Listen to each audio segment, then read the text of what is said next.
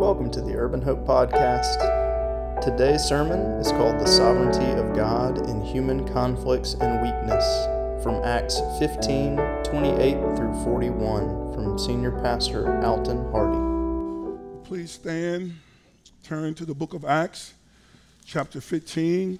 If you have a pew Bible, and you will need one today, if you know your scriptures very well, you can just use your phone or whatever. And we're in page 1099. Actually, 1098 and then 1099. Man, I just messed up my glasses, got tears all in it again. I need somebody with a handkerchief. I ain't gonna be able to see. Well, here we go. ESV translation, starting with verse 28. Should be up on the bulletin here. It says, "For it has seemed good to the Holy Spirit and to us to lay on you no greater burden than these requirements, that you abstain from what has been sacrificed to idols, and from blood, and from what has been strangled, and from sexual immorality. If you keep yourselves from these, you do well. Farewell." So then they were sent off. They went down to Antioch, and having gathered the congregation together, they delivered the letter. And when they had read it, they rejoiced because of its encouragement. And Judas and Silas, who were themselves prophets, encouraged and strengthened the brothers with many words. And after they had spent some time, they were sent off in peace by the brothers to those who had sent them. But Paul and Barnabas remained in Antioch, teaching and preaching the word of the Lord, with many others also. And after some days, Paul said to Barnabas, "Let us return and visit the brothers in every city where we proclaim the word of the Lord, and to see how they are." Now Barnabas wanted to take with them John called Mark, but Paul thought best not to take with them one who had withdrawn from them in Pamphylia and had not gone with them to the work. And there arose a sharp disagreement, so that they separated from each other. And Barnabas took Mark with him and sailed away to Cyprus. But Paul chose Silas and departed, having been commended by the brothers to the grace of the Lord. And he went through Syria and Cilicia, strengthening the churches. The grass withers and the flowers fade. Amen. You may be seated.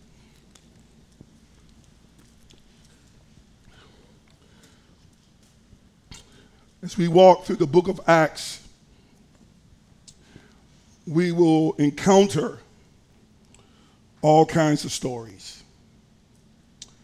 Some stories will be about God's work of salvation among all kinds of people, the rich, the poor, and all in between. Some with the excitement of God's amazing power of delivering people from dark and evil demonic strongholds. But some of the stories in Acts that we will cover as we continue through this book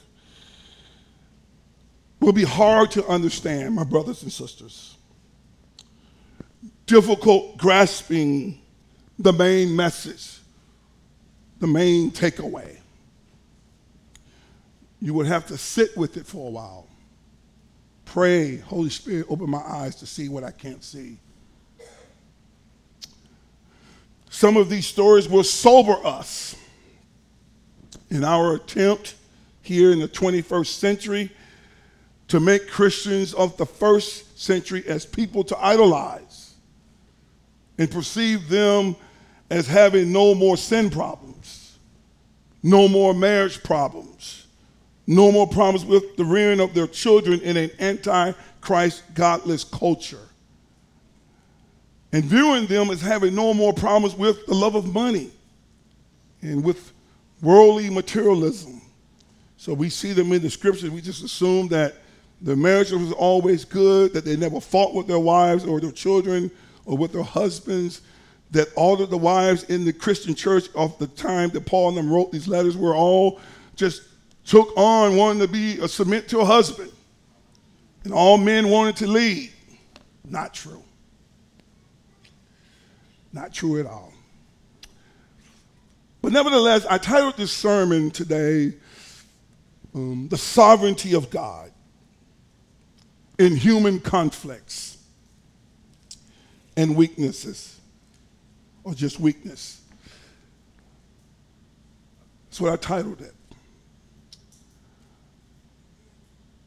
The reason why I titled that, because in spite of our human conflicts, both within the church and outside the church, and our weaknesses, which basically means that we have sinful proclivities, and we make good and bad decisions even when we come to Christ, that God's sovereignty still triumphs over all of this.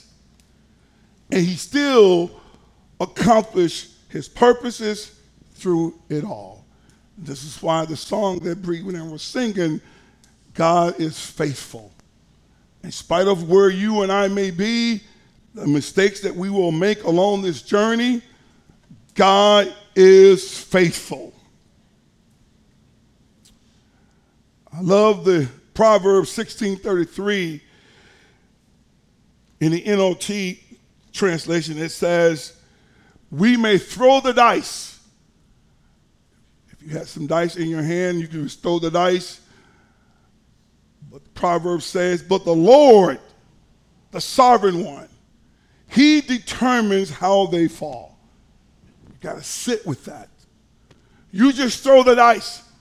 Shake them up, bake them up, throw the dice, 7-11. That's how we used to say it back in my day. And where they land is determined by the Lord. You say, Pastor, I may not believe that. I know. But the Bible says this is true.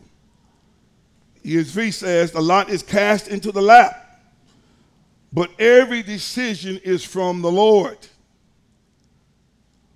The truth is that what human beings call luck, or merely the sum of all the factors that we cannot see nor control, no dice roll or the casting of lots ever takes God by surprise.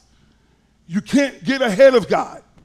That's why I started off by saying he knows your thoughts from afar. Before a word is on your tongue, God already knows what you're going to speak. Even if you're going to curse your wife out, God says, I already know you're about to do it now. Stop.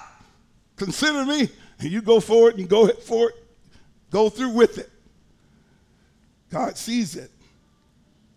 So no dice roll, casting of lots ever takes God by surprise. Some things do happen by chance from the human perspective. We call them chance. That does not mean they are arbitrary or random from God's point of view. Even those things we perceive as determined by chance are in the Lord's control.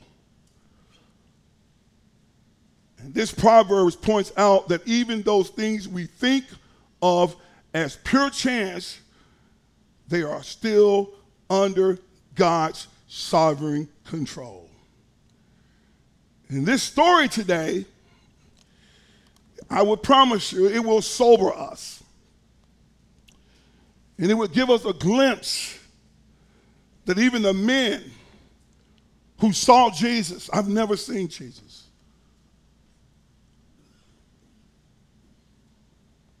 They saw him in the physical form. They saw how his makeup of his face looked, the length of his hair, how he walked, and how he talked. They saw him. They ate with him.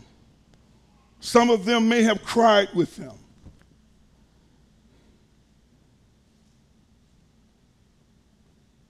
The Word of God tells us today, but they still, that they encounter human conflicts, and that they had sinful weakness that we are all under the sound of my voice are very prone to, including me, the speaker.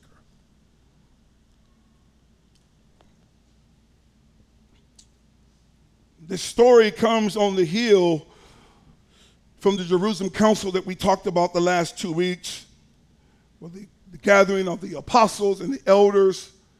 And these apostles here are talking about those apostles of the Lamb, those who saw Jesus in the physical. They were not men who had not seen him. We know Paul met him later because Jesus revealed himself to him on the road to Damascus. We know that they're coming back from a debate. This debate was whether the Gentiles needed to be circumcised. They needed to keep the law of Moses. And at that Jerusalem council, the agreement was made as Peter gave the speech. James, the brother of Jesus, confirmed it, that salvation is of the Lord. But before I enter into this story and this conflict here today, I want to go back to a conflict that I didn't mention the 2 weeks prior because I knew I was coming to this, so I wanted to take my time to unpack it. But it was a conflict that transpired in Antioch. And in this conflict that we will see here today, it will give us some more important insight that most biblical scholars think may be playing a role in this conflict with Barnabas and Paul today. And I love the Word of God. You know, it gives us only as much as we need. But the Word of God doesn't try to put these guys up on pedestals. They're human just like we are. They're filled with the Holy Spirit. They love Jesus. Jesus loves them. But yet today we see what we see. So if you have your Bible, turn with me to page 1055. Turn to the book of Galatians, chapter 2. Page 1055 in your pew Bible. Paul speaks about this conflict. There was a lot going on in that Jerusalem council that Luke doesn't tell us. It was a lot about the circumcision with the Gentiles, and you got culture, you got ethnic stuff going on, you got a lot going on. And Paul speaks to some of this. And these men are pillars in the church and the Word of God, and so tells us, hey, they're not perfect. And it should give you some hope today, because you say, man, if Paul and Peter and James and John are not perfect, man, take the pressure off. Surely I'm not going to be perfect. So here it is. So Paul gets into this conflict that transpired somewhere before that Jerusalem council or some sort.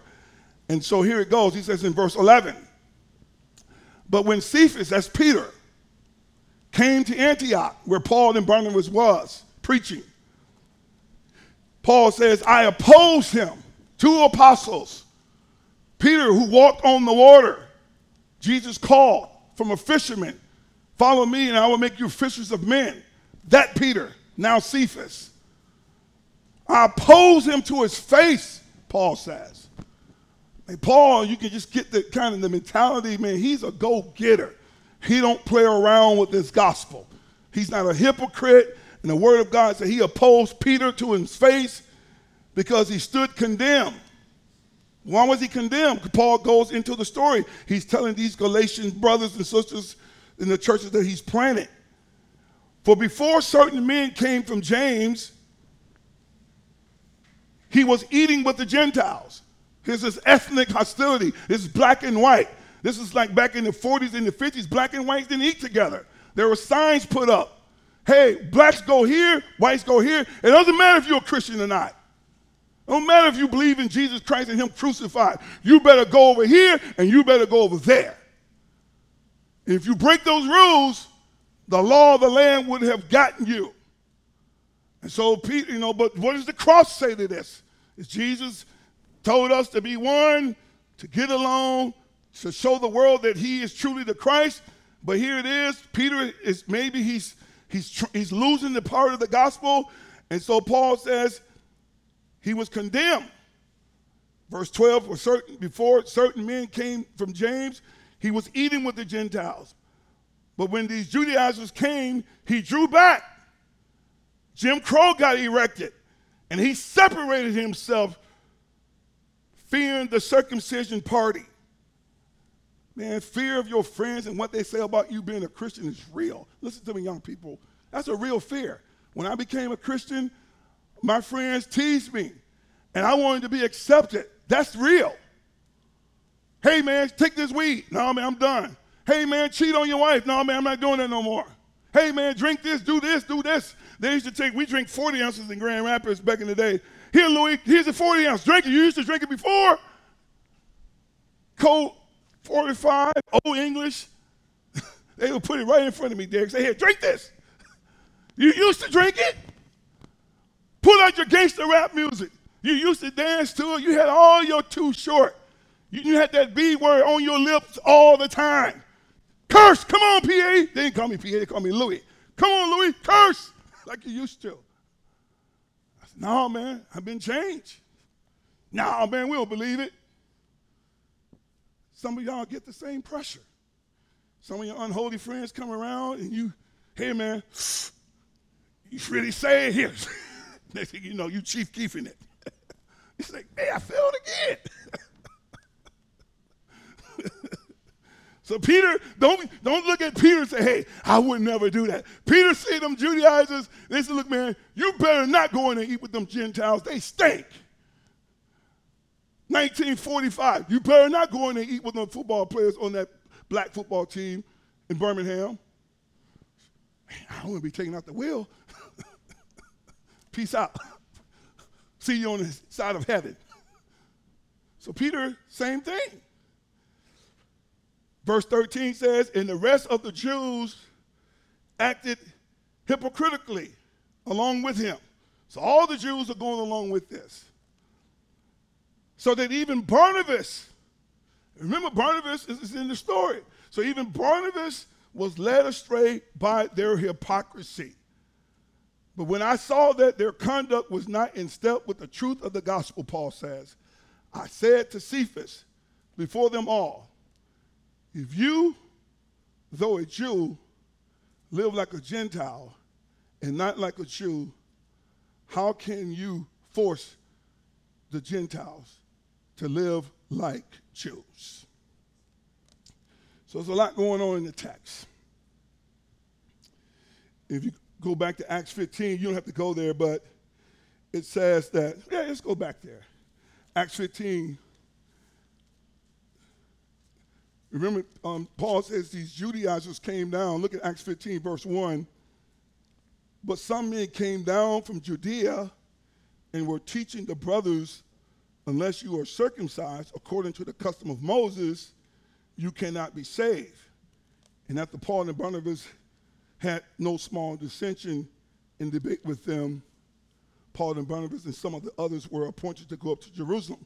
So some scholars think this is where it took place.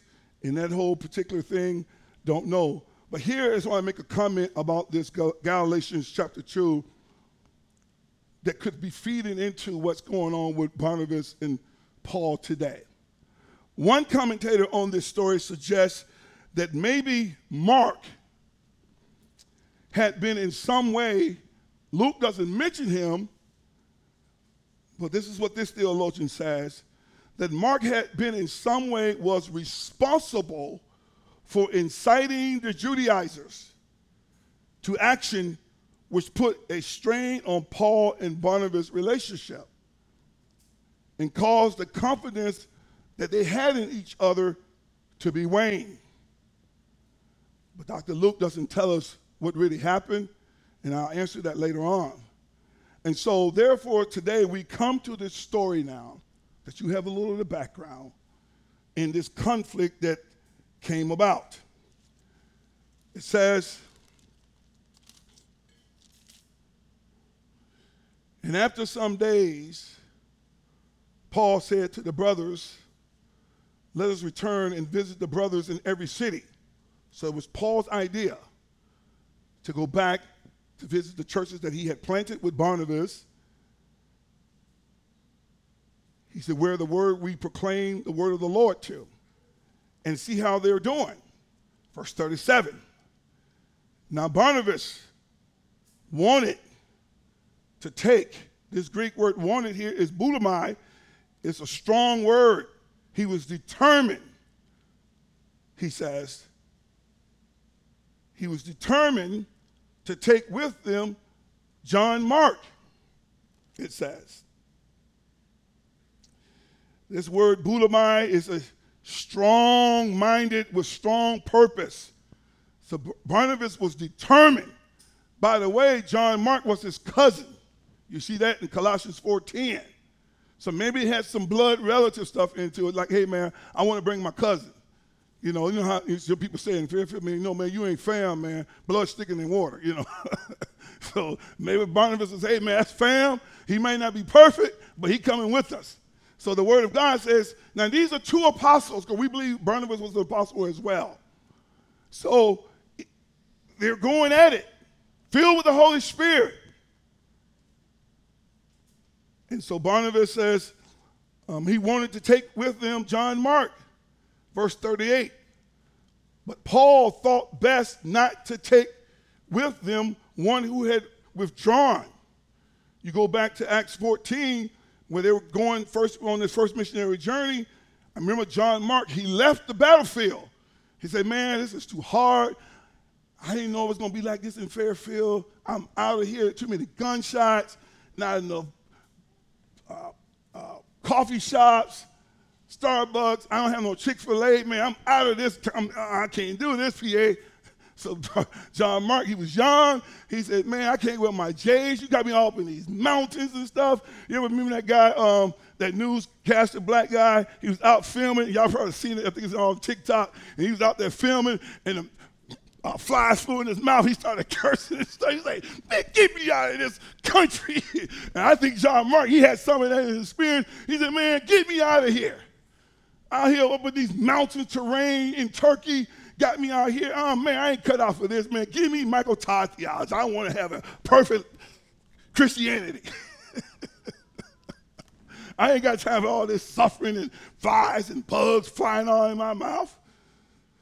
So Paul said, hey, not taking him.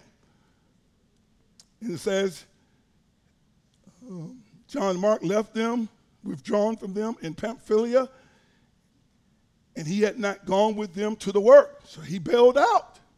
In verse 39, and the word of God says, Luke tells us, and there arose a sharp disagreement, so that they separated from each other. This Greek word here, it carries the ideal and the meaning of the word that is cutting. It's sharp. It's cutting as with a sword. Their differences and their conflict caused deep pain and suffering to both of them. This was a really hard conflict. It hurt Paul and it hurt Barnabas. The word of God says this sharp word means it caused them both pain. But both were determined that they were both right, and they were convinced that they were right before the Lord. Neither one was backing down. I'm bringing my cousin. Paul said, you're not.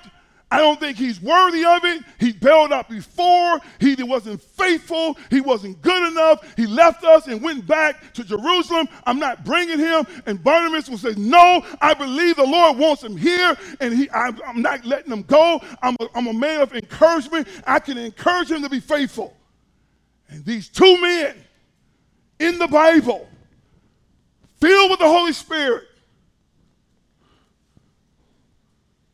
hurt each other.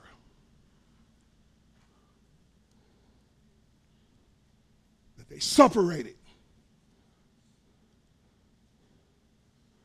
both believing that they were right. And it says that they separated from each other. And Barnabas, look at this. And Barnabas took Mark with him and sailed away to Cyprus. As far as we know from the scriptures, there is no proof that Paul and Barnabas reconciled to the point of continuing in the active ministry together ever again. Let that sit with you for a moment. They never came back together. Never took any more missionary journeys together. You say, man, why would God put that in the Bible? I want to skip over that passage. I mean, Paul, that's one of my best preachers. They never reconciled.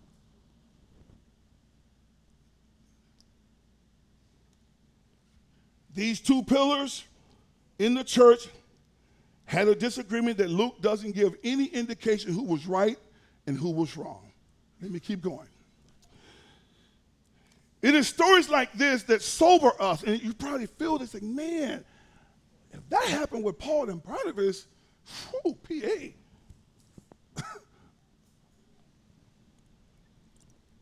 We need some help. Sure do. Stories like this that sober us, that you will need to rest on in certain times, hear me carefully, that you will need to rest on in certain times in this Christian life as it relates to certain disagreements that cannot be explained in black and white, but only by the Lord himself. I've been around some of those. They're tough. They can't be explained. Who's right, who's wrong?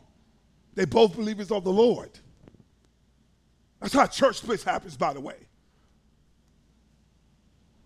I believe the Lord's telling me this. You believe he's telling you that. There is no black and white. Let me give you a verse that you should put in your Bible and mark it. We don't preach on this enough, but I keep saying this to you. When I get to Acts 17, Paul talks about this day of judgment, but this is one of these scriptures that speaks to it. 2 Corinthians 5:10. Here it goes. He says, for we must all appear, talking to the believers. If you're a believer in the room, so this is to you, concluding myself.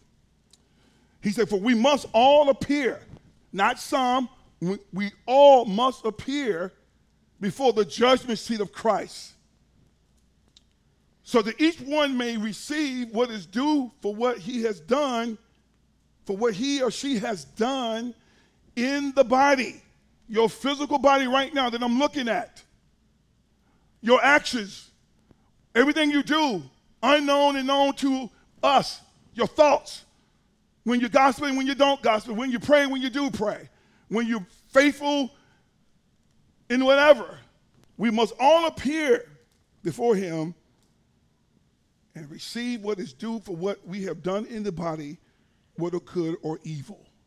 And here's the thing about some Christians. There are things that we do that are just evil. It doesn't mean you're not a Christian. It doesn't mean that you're not saved. It just means that there are things that we do, and Paul says we're going to all come before him, the all-knowing, all-loving, all-merciful, all-kind, all-generous, all-benevolent, all-wonderful, all-amazing God,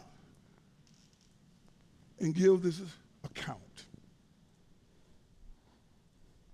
Let me give you a few of those. See, in this life, brothers and sisters, I've seen this.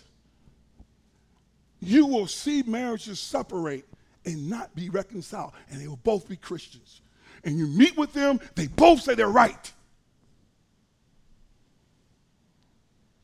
And you will weep and cry, and they will never reconcile. You'll see them go off and get married to other people. What Paul is saying in 2 Corinthians, Jesus will make a verdict on every decision that we have made, good or bad. He will give a verdict. You will see church leaders, staff people, church members separate and not be reconciled for a host of reasons. Sometimes you will see family members be separated and not be reconciled on this side. Those are tough.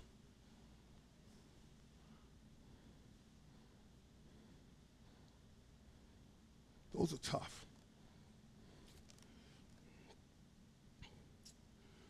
But a question I have for all of us here this morning that we all need to ponder as it relates to all of that which I just said.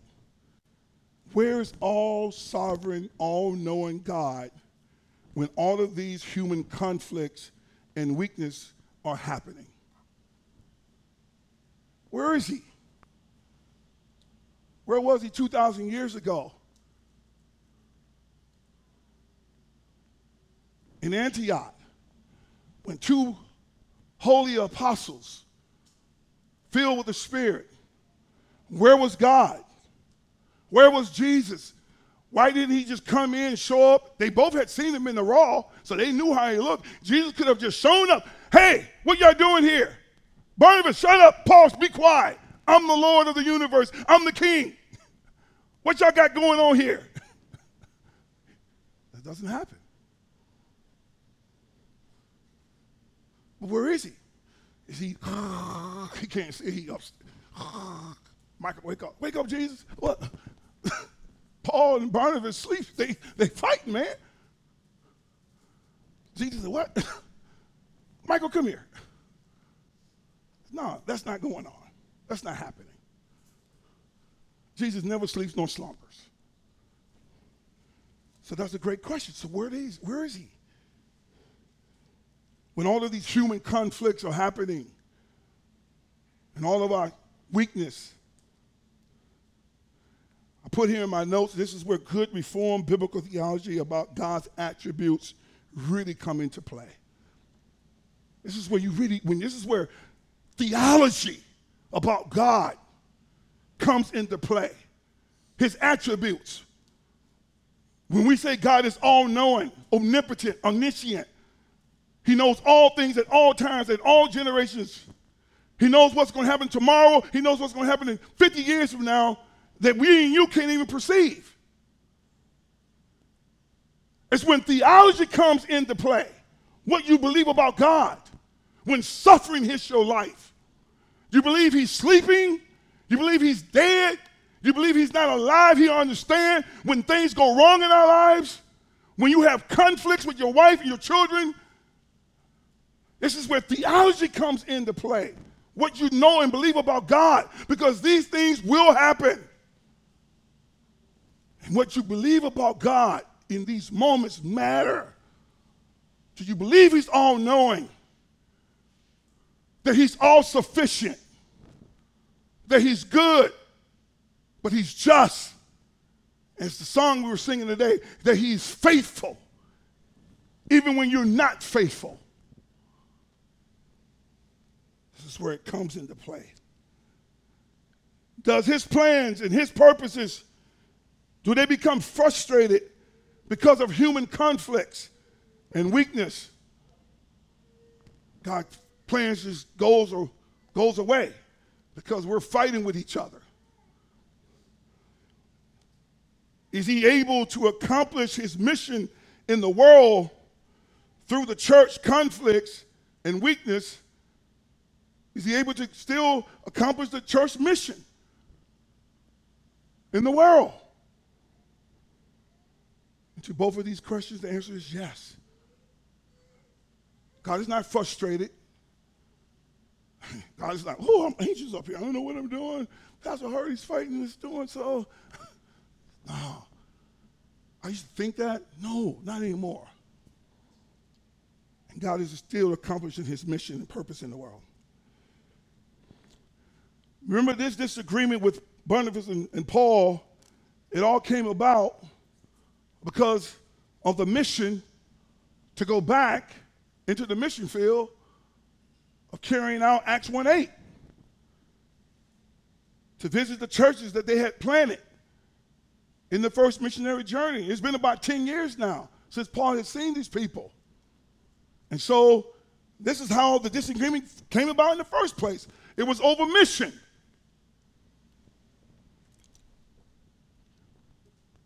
Over how should we go about this? Who should come? Who should we bring? Who should we send? So it brought this disagreement that came about with these two apostles. But in verse 40, verse 39, Barnabas chose Mark, and the word of God said he sailed away. You could just kind of see in Luke the kind of the sadness. He sailed away to Cyprus. But then in verse 40, but Paul chose Silas. You would say, okay, PA, who's Silas? Where did he come from? I'm glad you asked. Go to verse 30, same page, 1089. Let's look at verse 30 to 35. This is important now because I'm going to answer, who is Silas? This is important. It says, when they were sent off from the Jerusalem council, they went down to Antioch. And having gathered the congregation together, they delivered the letter. And when they had read it, they rejoiced because of its encouragement. Verse 32, you see it? And Judas and Silas, okay, who were themselves prophets, encouraged and strengthened the brothers with many words. So Silas was a prophet of God. And then it says, and after they had spent some time, they were sent off in peace by the brothers to those who had sent them. Now, if you're just reading that text, it seems as though Judas and Silas came into Antioch. They strengthened the brothers. They were prophets, and they were sent off. So they went back to Jerusalem. Verse 35. But Paul and Barnabas remained in Antioch, teaching and preaching the word of the Lord with many others also. Okay? Remember now, he chose Silas. Now, Crash, you're a smart guy. You're a biochemistry guy. Now, look at verse 33. Do you see it? What comes after 33? 30 what? You see 35. So what happened there? Where's verse 34? Now, you say, Pastor, where's verse 34? Great question. It's not there. It's not in the text. But here's what we know what happened. Because the word of God says in verse 30 and 40 that Paul chose Silas. In some translations of your Bible, in biblical translations, it's not in the ESV. It says, in some manuscripts, it includes, and it seemed good to Silas to remain there. So Silas didn't leave, though Luke doesn't put it there, but we know he couldn't just have shown up out of osmosis, and so because Paul chose him in verse 40. Here you see the sovereignty of God at work. What made Silas stay back? Judas left, others left, but the word of God says Paul chose Silas, who was a prophet. But Luke says he doesn't even put it in some of the manuscripts. You see, they say, because some say in the original manuscripts it's not there. But we know he must have stayed back. But the question I put before you, why did he? Maybe the Holy Spirit says, Silas, stay back. Because the all-seeing, all-knowing, providential God knows what will happen before you have a word on your tongue. And he knew that conflict was going to happen. Silas, stay back. Because Paul is going to choose you for the missionary work to go forth and carry on and carry out my purpose in the earth. So we see God's sovereignty working itself out in his purposes in the weakness and the conflicts of Paul and Barnabas and humans. But God always has a ram in the bush. That's why sometimes you're just like, man, God, you're so far ahead of us.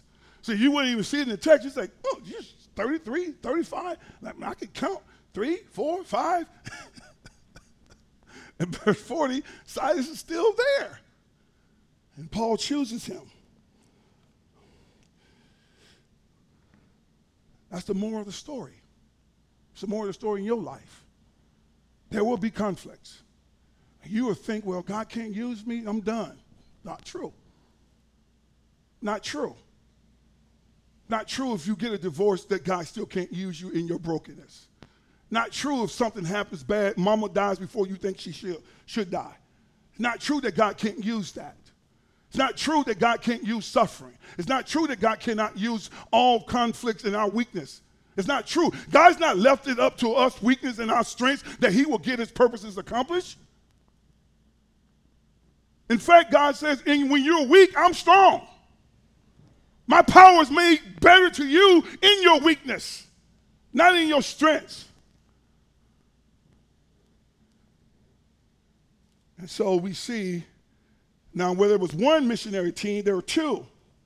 Even though church history tells us that Barnabas really went back to Cyprus, where he was from, and that's where he died. That's where he was.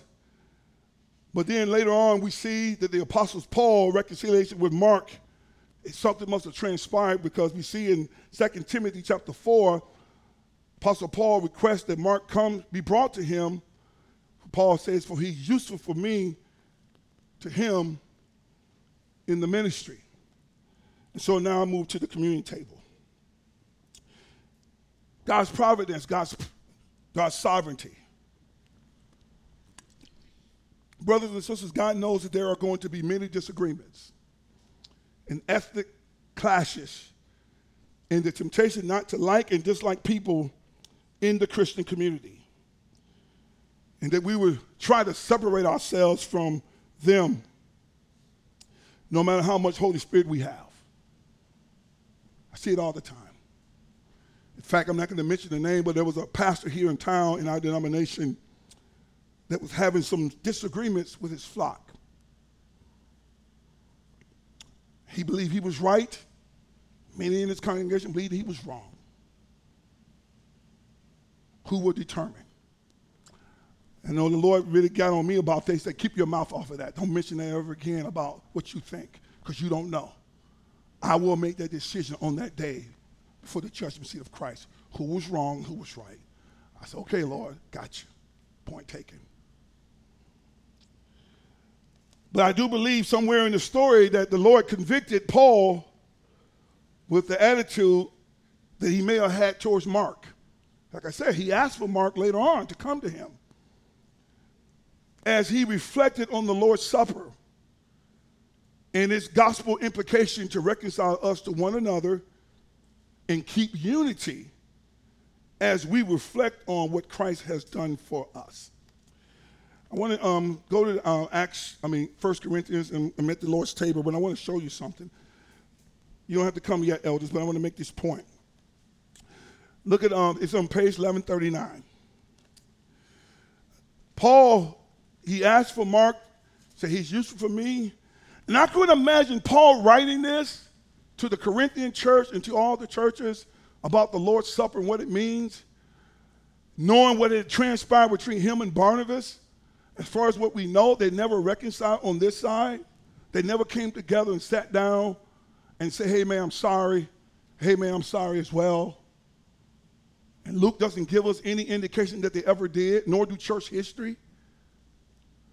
And I imagine when Paul is reflecting on giving this to the Corinthians about what's happening in the Corinth church, which we're studying the book of Corinthians, which is a bunch of factions, separations, divisions, not getting along, ethnic clashes, and all of the above. It's a mess. And so Paul says, but in the following instructions, verse 17, I do not commend you. See, I can't commend you guys. You're not getting along. Because you come together, is it not for the better, but for the worse? For in the first place, when you come together as a church, I hear that there are divisions among you. Paul says you got too many disagreements. You're disliking each other among you, and I believe it is part. For there must be factions among you in order that those who are genuine among you may be recognized. Verse 20, and when you come together, is it not the Lord's Supper that you eat? For in eating, each one goes ahead with his own meal. One goes hungry, another gets drunk. What? Do you not have houses to eat and drink in? Or do you despise the church of God and humiliate those who have nothing? What should I say to you? Should I commend you in this? No, I will not, Paul says.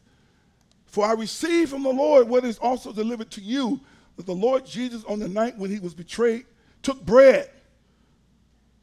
And when he had given thanks, now he says, this is the answer to all your divisions, your disagreements, all your arguments, all your dislike for each other. Here's the remedy. It's the gospel. He said, I want you to reflect on what Christ has done for you. And when he had given thanks, he broke it and said, this is my body, which is for you. Do this in remembrance of me. Verse 25. In the same way, he also took the cup after supper, saying, this cup is a new covenant in my blood. Do this as often as you drink it in the remembrance of me. For often as you for often as you eat and eat this bread and drink the cup, you proclaim the Lord's death until he comes. And then he goes on to talk about discerning the Lord's body, recognizing talking about among each other, recognizing, discerning the body, how you treat it, how you treat one another. And I was asking the Lord, I said, I just have a sneaky intuition. As Paul was giving these orders to the churches, that God broke into his heart as it related to Mark and his disagreement that separated him and his friend Barnabas. I end here as I come to the table. You know, when they're serving the church, the meal was, this whole table was a whole service. And Paul says to examine yourself to see if Christ is working in you. If you're husband and wife, you're arguing and fighting, you got disagreements. What Paul says, when you reflect on the gospel, it says, no, man, work that out. Go to your spouse, go to your husband, go to your wife. Work it out. He says, don't come to the table holding on to all these grudges. I mentioned it last week. There's a lot of Christians in the church holding on to grudges, dislikes of people. And they come to the table not discerning the Lord's body, as though the Lord can't see it. And I believe he worked it in Paul's heart. God says, work this stuff out. Because when you come to the table to meal, it's the gospel. And the gospel is saying to you, it's your worst day. I forgave you. Now in likewise, turn to your neighbor on the right and on your left and forgive them. But here's what happens with Christians over time. They don't discern the Lord's body. They come to the table irrationally. They don't understand what this is. This is the gospel. And what it's saying to you, reflect on it. You see this with a lot of older people. They start sleeping in different rooms. What happens in those matters? It's got hard over time. Your heart gets hard, where the gospel can't work its way in no more. It don't really mean that much to you no more. Still holding grudges, sleeping in a different room with your wife. You know you're married for 45 years, but you hate each other because you haven't allowed the grace of God to keep salving on your heart to where you don't hold long grudges. You work this stuff out. And I believe this is what happened to our brother Apostle Paul. And so with that, elders, you can come forth. And so this is why when you understand this, brothers, this meal is for Christians. This is not for unbelievers. If you're an unbeliever, you don't believe God, you don't understand the gospel, don't come to the table. It's not for you yet. You believe the gospel. So only Christians can do this, forgive their enemies, forgive each other, because we understand what Christ has done for us. So with that, let me pray for the elements, and then we're going to partake of the elements. Father, bless this time. Bless these elements.